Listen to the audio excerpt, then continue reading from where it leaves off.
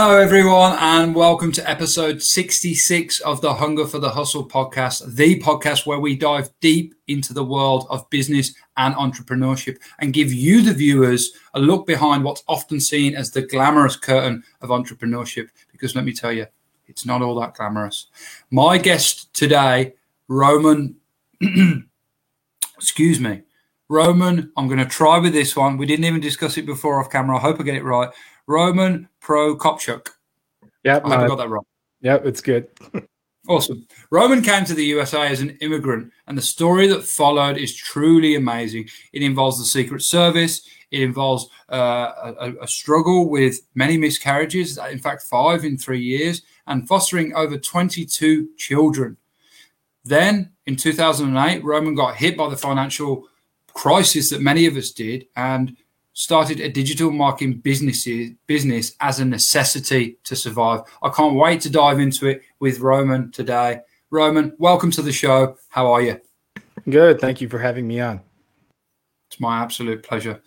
So, Roman, let's tell us a bit about your story. You know, you got into digital marketing through a necessity out of the 2008 crisis. A lot of people just folded and failed in that. What did you do before you had the digital marketing business? Yeah, so that was actually like right when I graduated college. So prior 2 years into college, I was actually training with the Marine Corps in the civilian capacity to possibly become an officer. So in the U.S., if you want to go in the Marine Corps, you have a bachelor's degree, you can get a commission as a second lieutenant. So you go to officer training in Quantico, Virginia, you do it, and then you get commissioned as a second lieutenant, get a unit. But I got a bacteria called H. pylori, which caused the ulcer in my stomach for years that I didn't know what it was, caused from. And I ended up not being able to go or pass the physical fitness test before going. So I guess maybe it's a blessing in disguise. I probably would have passed away in the training because of that, because I was coughing up blood and stuff like that. And next year, my senior year, my last semester, I interned with the Secret Service at a top secret federal clearance on the counterfeit currency squad. So I thought I was going to go the criminal justice route, probably federal. I was interested in like psychology and forensics and things of that nature. And then, like you said, the economy hit right when I graduated. So state, local, federal agencies froze hiring. So I was applying for months and months, couldn't find anything, was, down and depressed. Only thing that really kind of kept me sane was going to the gym. So I met someone prior at the gym. And basically, we struck up a conversation and opportunity presented itself. I went basically outside. They handed me a packet about search engine optimization, and then kind of the rest is history. Yeah, no, what a cool story. One thing I noticed you mentioned there is the gym kept you sane. Man, I think that rings true this year for a lot of people. I can relate because I haven't been going because it's been closed and it's been absolutely doing my head in, man. So it's good to have that solid, that rock, that place for me, like gym is, I'm not a religious person, but the gym is like my church. I don't know if you can align with that, where it's just like you work everything out from the day that's not been good, and it gets left there. I just get in there, get the Metallica on and just get into it. Yeah, I agree. It was kind of my quiet place where I can think, kind of get a clear mind. And like you said, if something was going on or bothering me, I could do a really hard workout, just get in there, 40, 45 minutes. I kind of, like you said, leave it there and clear my head and then go about my day.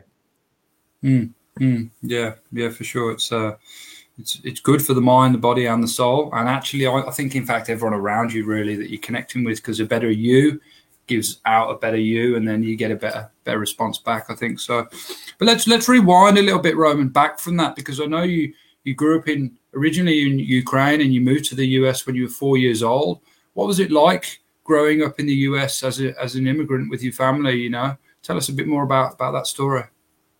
Yeah, so I was born in Lviv, Ukraine, which is closer to the Polish border. So it's on the western side. It's a UNESCO World Heritage Site. It's a city over 750 years old. It was founded kind of by the Vikings, which is cool history. City of the Lion. And I came through Vienna, Austria, Rome, Italy to kind of get here. That was kind of the path. Obviously, it was still communism. Ukraine got its independence in 1992. We had a sponsor, a distant family member, which you needed in terms of, getting to the U.S. at that point. We stayed with them for about 3-4 weeks, and then we had to get an apartment. Like I said, a 2-bedroom apartment. My grandparents were already retired in Ukraine, and they had to start working. So basically, everybody worked, whatever they could, construction, housekeeping, things of that nature. And then for me, it was a lot easier because I went right into kindergarten. So I learned the language there. I think it took me maybe a year and a half, 2 years to really be fluent without much of an accent. And obviously, if you learn a language before a certain age, the way your brain's programmed, you kind of don't retain an accent, which was good for me. Obviously, if I had an accent, okay. But for me, it was just like childhood. I didn't think anything of it. Obviously, learning the language, I guess, was the hardest point. But I think I got assimilated well into kind of the culture, and, people accepted me as, one of their own. Obviously, the U.S. is a country of immigrants from all over the world, so I didn't really have a problem adapting as a child. No, I guess, when you move at such a young age, it's not really a struggle. It just becomes normal for you. I'm sure that I'm not going to speak for you, but I guess you certainly remember a lot more of your life since you came to the US than what you did before you're 4 years old. I can't remember much before I was 4 years old, that's for sure. Yeah, some things. I mean, I remember like standing in bread lines with my mom for a few hours. We went to church. We believed in God. So obviously, under communism, technically, it's only in the state, no God. So there were negative repercussions for people that went to church. The KGB followed you around. We're parked outside of the church, stuff like that.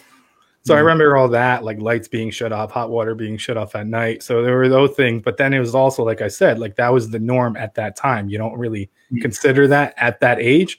Or if that's your kind of everyday thing, you just kind of deal with it and go about your day.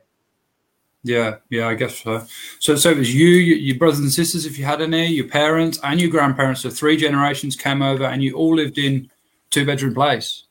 Yeah, so it was myself, my brother, who was 11 months at the time, my mom, my dad, my grandmother, grandfather, and my aunt. Wow, so 7 of you, yeah, 7, 2, 4, yeah. 7 of you living in a 2-bed place, man. That's pretty hectic. And then you came out of school, went into the military, like you said. That didn't work out. So then 2008, that hits, boom, and you decide you're going to start an agency. It was that you said you connected with someone at the gym, started talking about SEO. And then what was the moment where you thought, do you know what, I can do this. I'm going to do my own agency. I'm going to start providing this service for others. Yeah, so basically we talked before, and at that time, we saw each other at the gym. He had a business. Basically, one day he said, come out to my car, after your workout, which obviously could have went several ways. I mean, usually in the movie, somebody opens their trunk and there's like a kilo of a substance you shouldn't, be in possession of.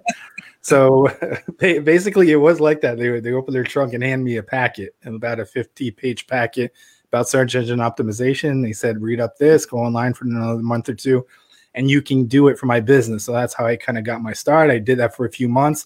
And then I got a job at a company called LexisNexis, dealing with legal law firm legal clients, which I did for about 3 years or so.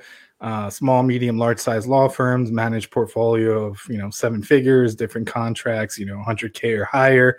That's where I had a portfolio of clients to really learn. I believe there's one thing learning something from a book, and another thing of really being in the trenches and really applying things. And then being there, I saw, obviously, I had a passion for it. I was good enough for it. And then in 2012, I, formally formed my agency and took that to kind of the next level. Yeah, that's awesome. 2012. And then fast forward to 8 years later, how's the agency doing today? And the kind of, what kind of work are you doing with it today? I'd imagine it's fast forwarded quite a bit from just SEO. Yeah. So SEO and the internet was still its infancy. So social media was in its infancy. There weren't that many platforms.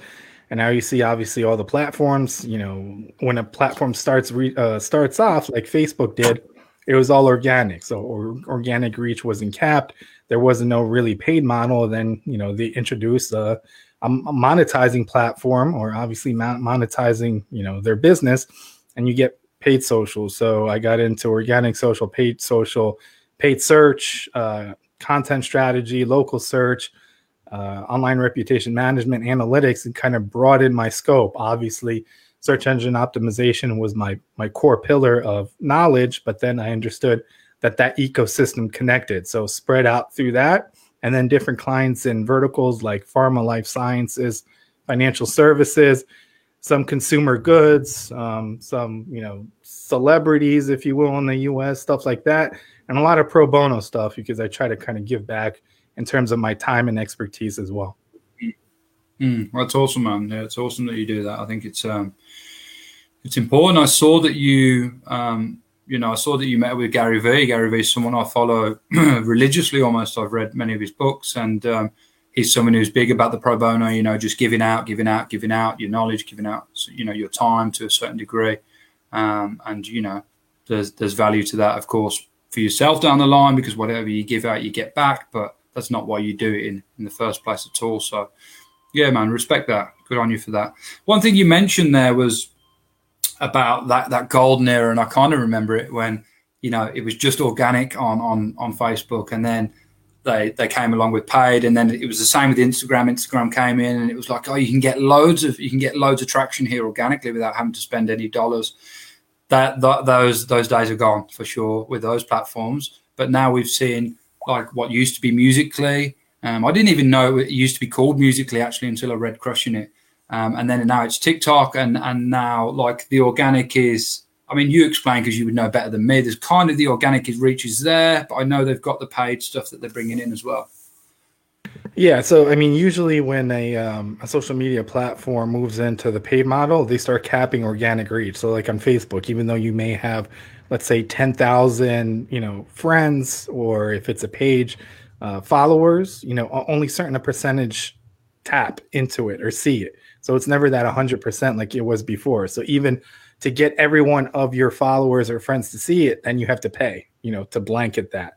And then obviously, if you want to target other demographics to grow and expand your reach, you have the opportunity to do so. And obviously, like you mentioned, getting in on the ground floor is always key. So it's important, even though like a platform like TikTok, for a while when it was Musical.ly, I kind of knocked it because literally it was all little kids lip syncing, dancing, whatnot.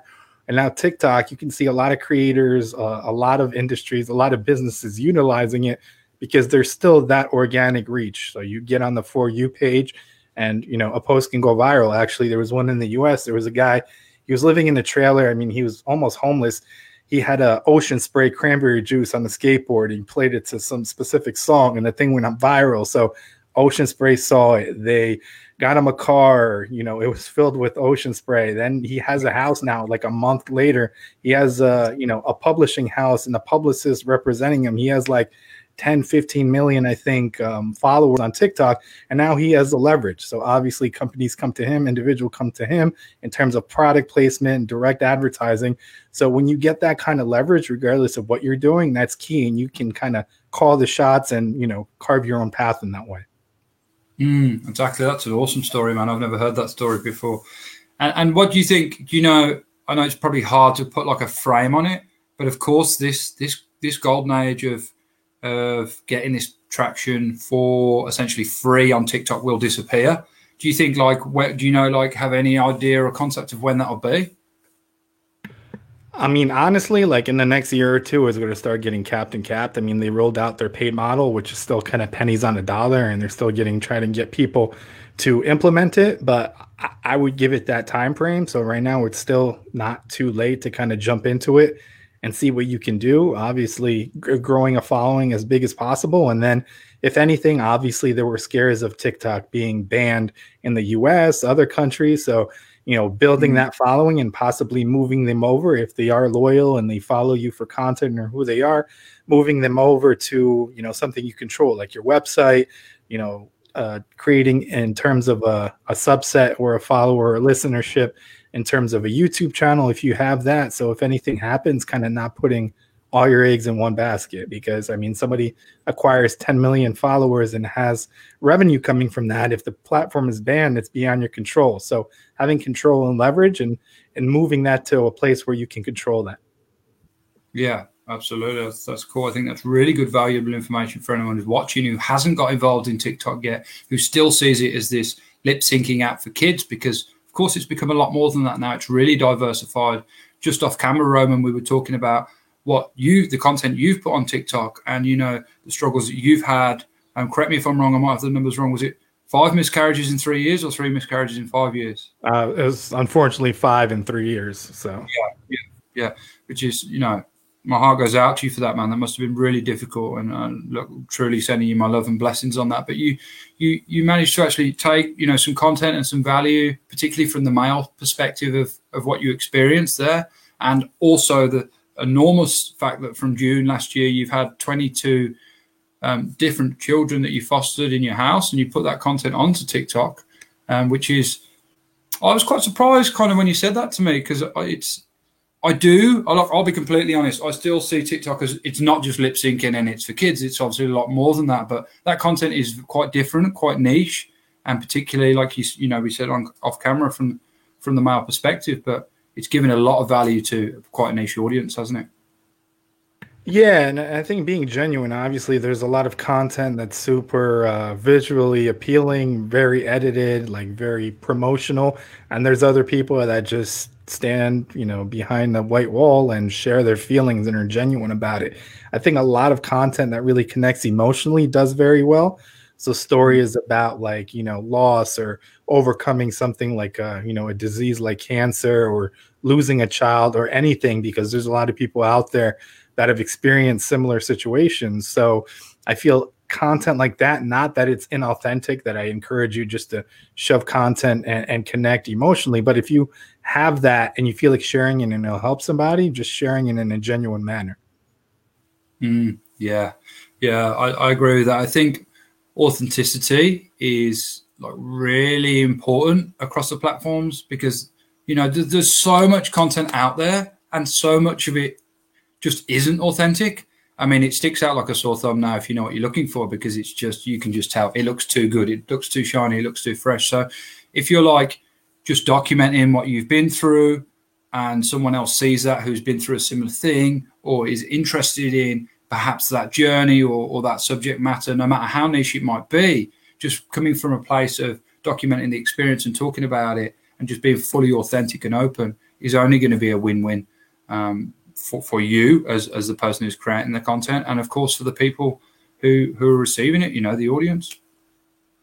Yeah, I mean, I think it's authentic or important to be authentic all around. So if you're a individual, obviously, if you don't want to quote unquote brand yourself, everything you're doing and anything you're doing that's visible is branding yourself. You're creating an identity for yourself. So really showing who you are. Obviously, some people are uncomfortable sharing with some of the stuff that they've dealt with, but it adds a human side. So it's not only, like you said, these picture perfect images or posts in terms of an individual or brand, connect emotionally and show who you really are. Yeah, absolutely. They say a saying I heard once is, how you do anything is how you do everything, right? And of course you can change that. You can change how you do anything and everything pretty quickly. But yeah, just it's as particularly as I know from the links you sent me, you're working with 4, 5, 6 different platforms, probably more than that, different platforms, right? So it's important that and they all have their different place and their different thing. Of course, people are looking at Twitter perhaps for news, people are looking at TikTok perhaps for entertaining or short form content that's very easily digestible. Facebook, they're probably catching up with friends and family. So it's important to make the content specifically for the platform and to adhere to what the audience is probably doing on there. But being across the board, yeah, authentic, man. Really, really agree with you. Down with you on that. So let's get into perhaps some of your challenges. In business, I always like to talk about the challenges in business. I find that when your back's up against the wall, when you're into the corner, when you're at the low dip of the roller coaster, not the high dip, and you've got to get yourself out of it, that's where the lessons come. And whenever I've opened up and discussed this on the podcast, the audience certainly gets a lot of value out of learning people's challenges in business. So perhaps you could share some of yours with us. Yeah, I mean, so I think scaling, dealing kind of like the first time you get screwed over, obviously I'd recommend have everything in writing, because a lot of stuff, you may want to do business or whatever you're trying to do with friends, family, and it's one of those things where nobody sees it's on the deal's on a handshake, and then there's no things on the paper which are responsibilities or specifics to what's promised or how much is owed or how much is paid. And it's like learning that for the first time really shows where you should really document and have a formal process for obviously contracts, dealing with clients, what your kind of policy, create a policy, how to work with family members, friends, because oftentimes over money, those friendships and, family relationships can get strained. So things like that. And then situations where like you're only one person. So figuring out what is truly you're good at and what do you want to do for your business, kind of the top level thing. So if you're the best at sales, or if you're, head of marketing, you created an agency, if you want to just be in charge of, strategy and different things in terms of insights and stuff like that and new business, and figuring out who can do the day-to-day, who can do that in the trenches work, because you're, like I said, you only have 24 hours. Well, you need to sleep. So if you're going to throw all of that on your shoulders, it's kind of hard to scale without a process. So developing a process for everything you do in your business. So then if you hire someone, you can plug them in and teach them a lot faster than, just sit down and share your knowledge with them, have a formal process for it, formal documentation, so you can really standardize and be able to onboard more clients at a rapid manner. At some point, obviously, you want to get to a point where the clients align with your core values and who you are as a business. Obviously, it's tough when you're scaling. So you may have to take clients that are kind of like annoying. I mean, not annoying, but you know what I mean, in terms of like over coddling and emailing, calling every 5 seconds, and sometimes spending not that much, but requesting work that's like 10x in terms of what they were promised and things of that nature. So learning, if you do get to a point, obviously it's hard when like to fire a client, obviously, because sometimes a client may be sucking all that time and manpower that you're kind of neglecting the clients that are actually happy, the clients that pay on time, the clients that you can scale, and that can really lead to issues with morale for yourself and your employees and things of that nature as well. Yeah. There's a lot there, man. There's a lot there for sure. And one thing I know about is getting things down on paper. A handshake agreement, doesn't matter who it's with, friends and family. Things can get interesting once money gets involved. I've experienced that personally. Someone you trust and sometimes often love, but money can blur the lines with that a little bit. So got to get it written down. Got to get it written down by an official, I would say, as well, like an attorney, lawyer, accountant, something like that. Depends what it pertains to, obviously, what you're dealing with. But yeah, get it written down. Get it written down for sure. And then let's talk about some of your triumphs, like some points that you pick out. And you're like, yeah, when you were like, yes, this is me. I'm doing the right thing. I'm really proud to have this company and that it's mine and that, I built it up. Well, I try to help as many people as possible, even if I can't physically like help them directly. So if somebody comes to me that may not have the marketing or advertising spend, at least point them on the right direction. So jump on a call, jump on a Zoom, and figure out 15, 20 minutes what they're looking to do and really show them what they need to do to reach the level of success that they're looking for in terms of their goals online and what that looks like from a normal pricing standpoint in terms of an agency, because there's a lot of people out there that promise the world, kind of snake oil salesmen, and then screw somebody over, and then they get a horrible kind of impression of digital marketing or agencies or marketers as a whole. So I try to avoid that. There's situations where people brought contracts that they've got from other companies, and 5 minutes I look at it and just kind of pick it apart and basically tell them what they're looking for or what they're going to get for that price, and just helping people avoid issues that they don't need to go through. So especially when businesses are growing, they don't need that kind of burden where their money was basically taken and nothing of value was really, presented to them. That, and I think a lot of, pro bono stuff that I've done to help different charities and organizations, that was, solely because that was the right thing to do. Or obviously things that, in terms of business or in terms of a contract, sometimes taking over, if you don't baseline a campaign, regardless of what you're doing. So let's say search engine optimization, something may have been done in a sketchy manner in terms of a strategy before you took it over in the past. So really explaining that, because some people, don't necessarily explain that or can charge for it, but kind of doing the right thing in the right situations, because, money is money, but like your reputation kind of lasts forever. Yes, it does. For sure it does online. And it's amazing how much damage, I suppose, no better word for it, a bad review can do, or a bad testimonial online, because they're pretty hard to get rid of on a lot of places you can't get rid of them, and quite frankly you shouldn't be able to. I guess it's fair. You got like 100 good reviews and you get one bad one, and somehow it seems to spread faster. Yeah, so it's something I haven't actually heard any marketer talk about before, like the online reputation of their clients. But yeah, it's certainly a lot of value there in that. Got me thinking. We might have to talk to you off camera about getting some stuff sorted out for my companies for sure. Yeah, not that I have a bad reputation. Yeah, I mean, it's like reputation management. It's like your ethics and your core values. So like somebody could come to you with a lot of money to fix something, but it's super unethical. So like there was a situation years ago, somebody came to me that had a client that basically that client was a high powered on some board of a, $1 billion company. He had an affair with some, madam or something, and she wrote a tell-all book and mentioned him by name. So her releasing this book and doing a media tour, all these media outlets showed up his name on the first page. And basically his whole thing was like, all right, you can't obviously get it taken down because it's not like slander. It's like an actual experience that's, I guess, documented through different things that actually happened. But he basically wanted to push it down as far as possible in the search results, which technically could have been done for a specific budget with a specific amount of time.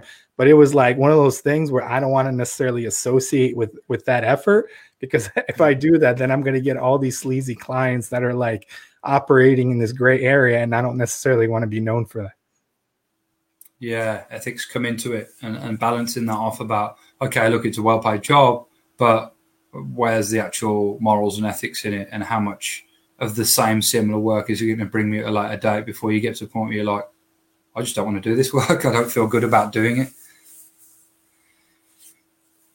A question I've got, like, I've had some good experiences with some agencies and I've had some not so good ones. I tend to find that there's a lot of, it's a space where a lot of people operate, and a lot of them claim to be able to deliver the world. And then when it comes down to it, they deliver very little. So maybe, like, how would you, if you were a client and you were looking for an agency, what were the kind of things you might be looking for and the questions you'd be asking to check that they were, reputable, worth what they said they were, and perhaps even worth, some of the high ticket prices that some of the agencies charge? Well, look for someone or, a group of people or an agency that are results driven. So just because somebody says something or promises you something doesn't mean you should take it on face value. And anything in life, especially in digital marketing, you should obviously do your due diligence. Things like, obviously, they have a client base, ask to speak to some of their clients that, technically they say they're happy, or they, claim that they've achieved something. So just showing results. So if you're looking for a specific effort, so, you want a, paid search campaign or a media buy, which client do you have that you've done this for? What are the results? And, what did they get out of it in terms of ROI? And maybe obviously sometimes there's NDAs and different things like that, but can we speak to somebody that, you had a communication with at that company in terms of kind of firsthand how it is to work with you, and, what you really delivered for them. So really understanding what you're going to get and really doing your due diligence in terms of understanding who each person at that company is, or who that company is, and what they've done to clients, and what are the actual results, not just hearsay, or, we can get you on the first page of Google in a week and, get you, 100,000 more visitors a month to your website. Like, that's cool, but like, let me demonstrate that you've actually done that, and then the plan for how you're actually going to do that for me. Yeah, that's a really good point you take on. I can definitely, the last thing you said, like, okay, yeah, I'm going to get you to the top search of Google. Well, there's more than one way to do that. Some of them ways are quick, fast, and easy, but they don't have longevity. And then, like, okay, I'm going to get 100,000 more followers. Drive 100,000 more people to your website, but they could be from people that are nothing to do with what you actually the product or service that you sell, right? They could just be from ClickFarms or anything like that. Yep. So if it's not clearly defined and you don't define it in a contract, 100,000 is 100,000. They can all bounce, like you said. They can all be bots. Like, what are you actually getting? Are you getting qualified traffic, qualified leads, brand awareness? Are you building a brand? Are you taking brand equity from your competitors?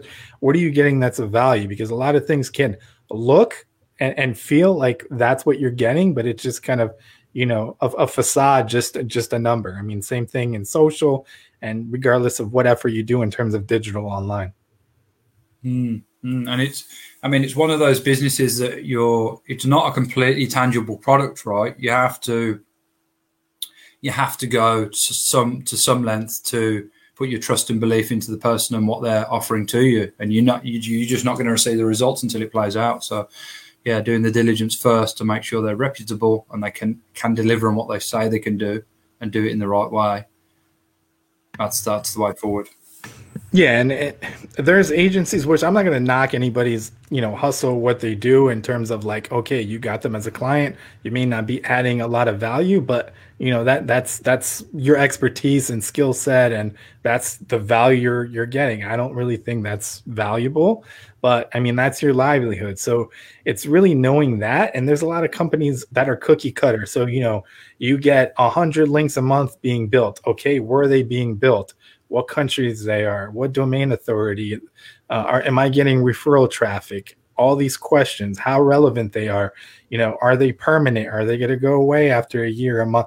So like none of these questions by somebody, obviously, that signs a check aren't necessarily asked, and they don't necessarily understand that. And a lot of companies kind of bank on that ignorance. So they're not dealing with another expert. And I love, like I said, to help people out and just jump in there, jump on a call with this other agency and just straight like ask these questions, and then they have no response. So it's one of those things that's like super satisfying to helping people avoid pitfalls in that sense.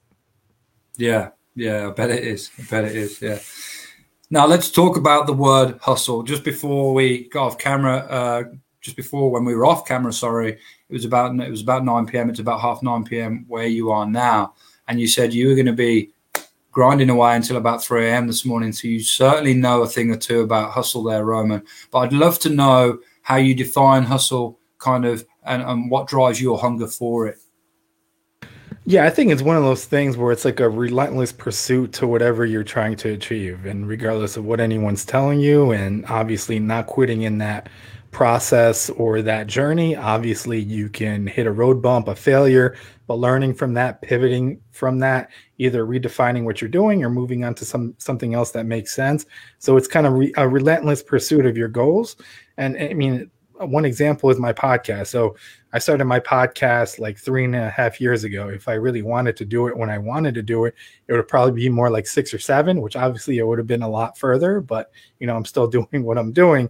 And there's all the kind of things in the back of your head. So, how am I going to syndicate it? What about the technical aspect of it? What about audio engineering? What about promoting it? I don't have time. So I think there's always going to be an excuse, but bypassing those excuses and doing whatever you need to do to reach whatever goals you are, regardless of the situation you're dealt, because obviously no one's in the same starting point.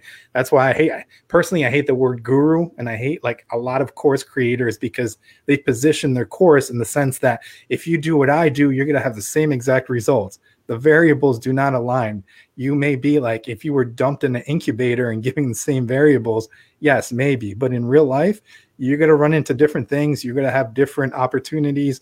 You're going to have just freak luck sometimes. I mean, you're at a marketing event, or you may sit next to somebody on a plane ride, and you make a connection and it opens up all these doors. So you don't know really what happens in life. So like taking whatever you're dealt and just making the most of it. Yeah, that's true, man. You took me back there for a second to sometimes when you sat on a plane and you meet someone and you just connect with them, and there may be even sometimes it's serendipity, isn't it? Like they're even doing the similar thing to you. They're in a similar marketplace. They have done the same thing and they've got contacts for you. Sometimes moments like that happen, and you got to double down on them when they do, because they're not always that frequent. I don't think. Pretty rare. Yeah, and I think taking those opportunities, like myself, I'm not necessarily like, if I go to a marketing event, I'm not like walking around, shaking everybody's hand or high-fiving, but it's like taking yourself out of the comfort zone, out of your comfort zone, especially with public speaking or presenting in front of people. In terms of studies being done, most people identified being more afraid to talk in front of people on the stage than actually of death. So everybody has that fear, but you just think it's you. Everybody else is so confident and don't have these insecurities, but it's kind of like, okay, whatever, who cares what people think of me, because it's going to benefit me, my business, my network. So let me go to a networking event like now with Zoom and the pandemic and everything. Let me jump on Zoom or another platform. Let me meet people around the world. And you really don't know where that conversation will go. So it's like an awesome opportunity if you just seize the time and whatever you're working with, regardless of a pandemic, a recession, or anything else that may be a hurdle or looks like a hurdle at the time. Yeah, for real. Now let's talk about on subjects of there, kind of, we mentioned some goals and dreams and aspirations, but I would love to know, like, if you'd be happy to share some goals, dreams, and aspirations about the future of what you do and your marketing agency. Yeah, so the podcast was an interesting kind of direction, which actually helped with that and adding kind of value and showing who I am and the agency is and just being a resource. Right now, it's more about just my personal podcast about people's all walks of life. And it's reached to a point where I can actually like have it as an arm or extension of, my company also. So like this year is actually like a great time to monetize that and think about different partnership opportunities and stuff like that. And not that I didn't take it seriously, but really having a process to really scale. So that's kind of one of those things. And I think the buy-in there in terms of the podcast was audio content as a whole. I think it's a superior medium. And if you are not doing anything in terms of audio, you can repurpose it for so many things. And it's really the truly only kind of content type that you can really multitask with. Obviously not process 100% of the things in terms of what you're listening to, but at least be safe doing it. So obviously you can listen to something, be at the gym, you can be driving, you can be, walking, whatever, working and listening to something and still processing it to a certain extent. You can't really do that with text, image or video, because obviously you have to concentrate, especially operating a machine or vehicle like that. So I think voice in general, like I've invested a lot in double down in voice, and it's really paid off in that sense. Mm-hmm. And I think like podcasts, I've doubled down to incorporate podcast in search engine optimization. So recommending them, because there is a component of search engine optimization in terms of link acquisition, relationship building. So obviously relevant sites, relevant companies, industry-related news outlets, linking back to you or sharing your content or having your content in terms of, syndicated content or other opportunities where you can get your content on relevant sites that really link back to you and either offer obviously a referral traffic channel or add direct SEO value from a follow link. So before you would have to hunt for those situations. Now it's a lot easier because a lot of podcasts obviously have show notes. They have websites. They're willing to incorporate your business website. And that adds a lot of value for referral traffic and that SEO value component as well to diversify your link profile in terms of search engine optimization. So I found audio and obviously used it to my advantage. So I think like with the advancement of technology and how people consume information, especially during kind of COVID, I think audio is like an awesome platform. I think that's benefited me as, a whole in general, doubling down on that.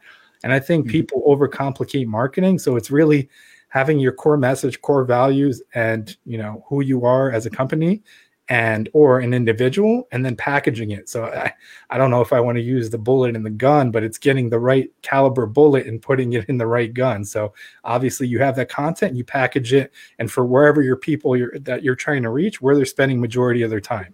So yes, I would encourage someone, maybe a white collar business, to maybe at least have a TikTok platform, but a profile, but not necessarily spend all their time on TikTok.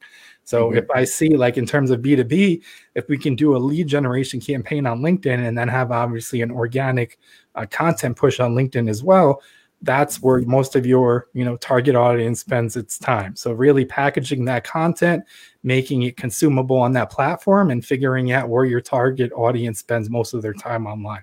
And people really overcomplicate that, but I feel like that's the formula of good marketing.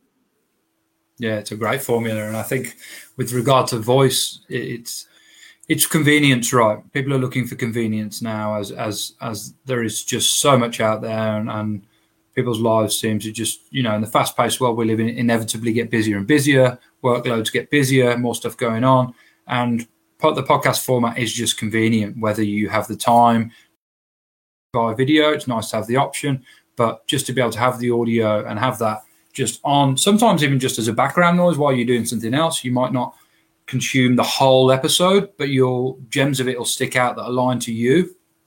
And then the other side of voice, which, I'm sure you're very aware of, is, the Amazon Echoes, the Google Homes, the Alexas, and how they are going to play out at scale, I think, in the next few years, whereby a lot more things are going to start to be ordered by voice, particularly by the way that you see children using voice as primarily, like, rather than always tapping on the screen. I think, those kids that are doing that now, they're going to grow up into teenagers who do it even more, who are going to grow up into adults who do it all the time. And voice, just because of the convenience of it and the way it will end up connecting to everything else, is going to be something that explodes in the next couple of years, 3, maybe 5 years. I don't know how long, but it's definitely going to happen. Yeah, smart home technology and things like, if you ask Alexa, tell me the nearest plumber in the area, where obviously you can do certain things in terms of structured data and in terms of your website to help you show up as that result, because you don't have a search engine results page where you have a numerous amount of potential, companies to choose from. You have to think about and getting to that first person or first company that's being suggested. Yeah, it's going to be interesting to see how it plays out, and I think it's going to be, like you say, it's getting that prime position. Like, find me a plumber in New Jersey, find me my nearest wine shop, and it's going to be about having that prominent position. So you're the answer that is given back from the voice, from the voice machine, whatever it is, Alexa, Amazon, Google Home.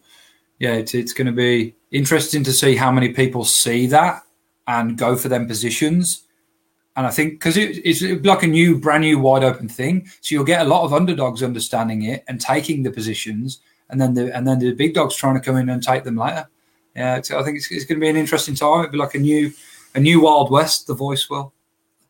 Yeah, and there's different formats. There's things like news briefings. So if you want, you can make something in terms of related to your category and create news briefs where you have something related to your business or something informational that can help a potential listener that's listening for that specific thing, and have obviously, 365 specific briefs, if you will, and different other things. So there's the opportunity of different content as well. It's not only that, suggestive nature where you're looking for a service. You can sign up for somebody's news brief. You can do other things in terms of creating a skill. And there's obviously opportunities as the demand grows. There'll be new implementations and obviously new options for practitioners of smart home technology as well. Yeah, absolutely. It's going to be really interesting to see. Now we're getting to the end of this episode, Roman, and I think it'd be nice to close out from you 3 hot tips from you as a marketer to anyone that's watching and look, perhaps already has their business. They're already growing and flowing with the business, but they want to get more traction online, and they just don't know really where to get started.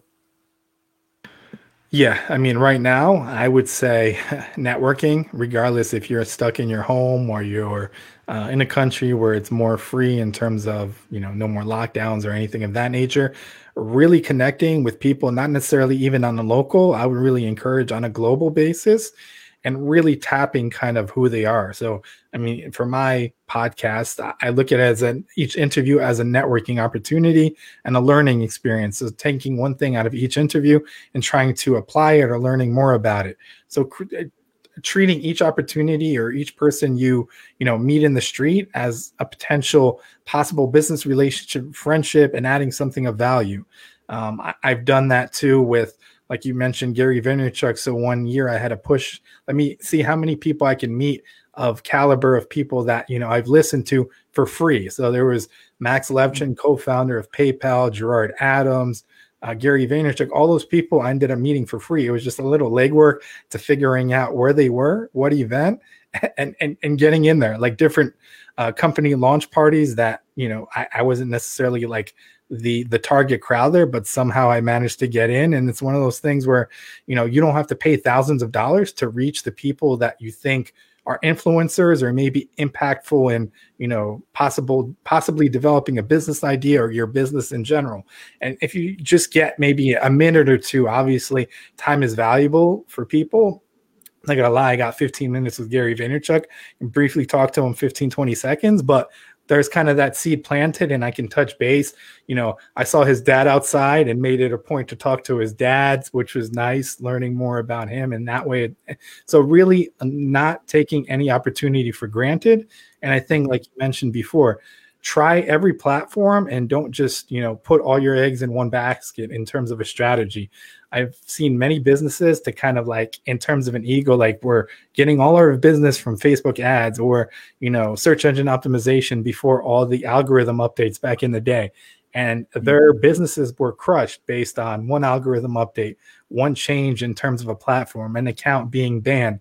So really diversify your presence and what you're actually doing online, because don't depend on one thing and try to funnel it. Or if you're getting traffic or if you have a presence, take those visitors to a place you can control, subscribing to an email list, doing something in terms of your website. So something that you can control and it doesn't go away in terms of a platform disappearing or you getting banned or something that's not controllable in that sense as well.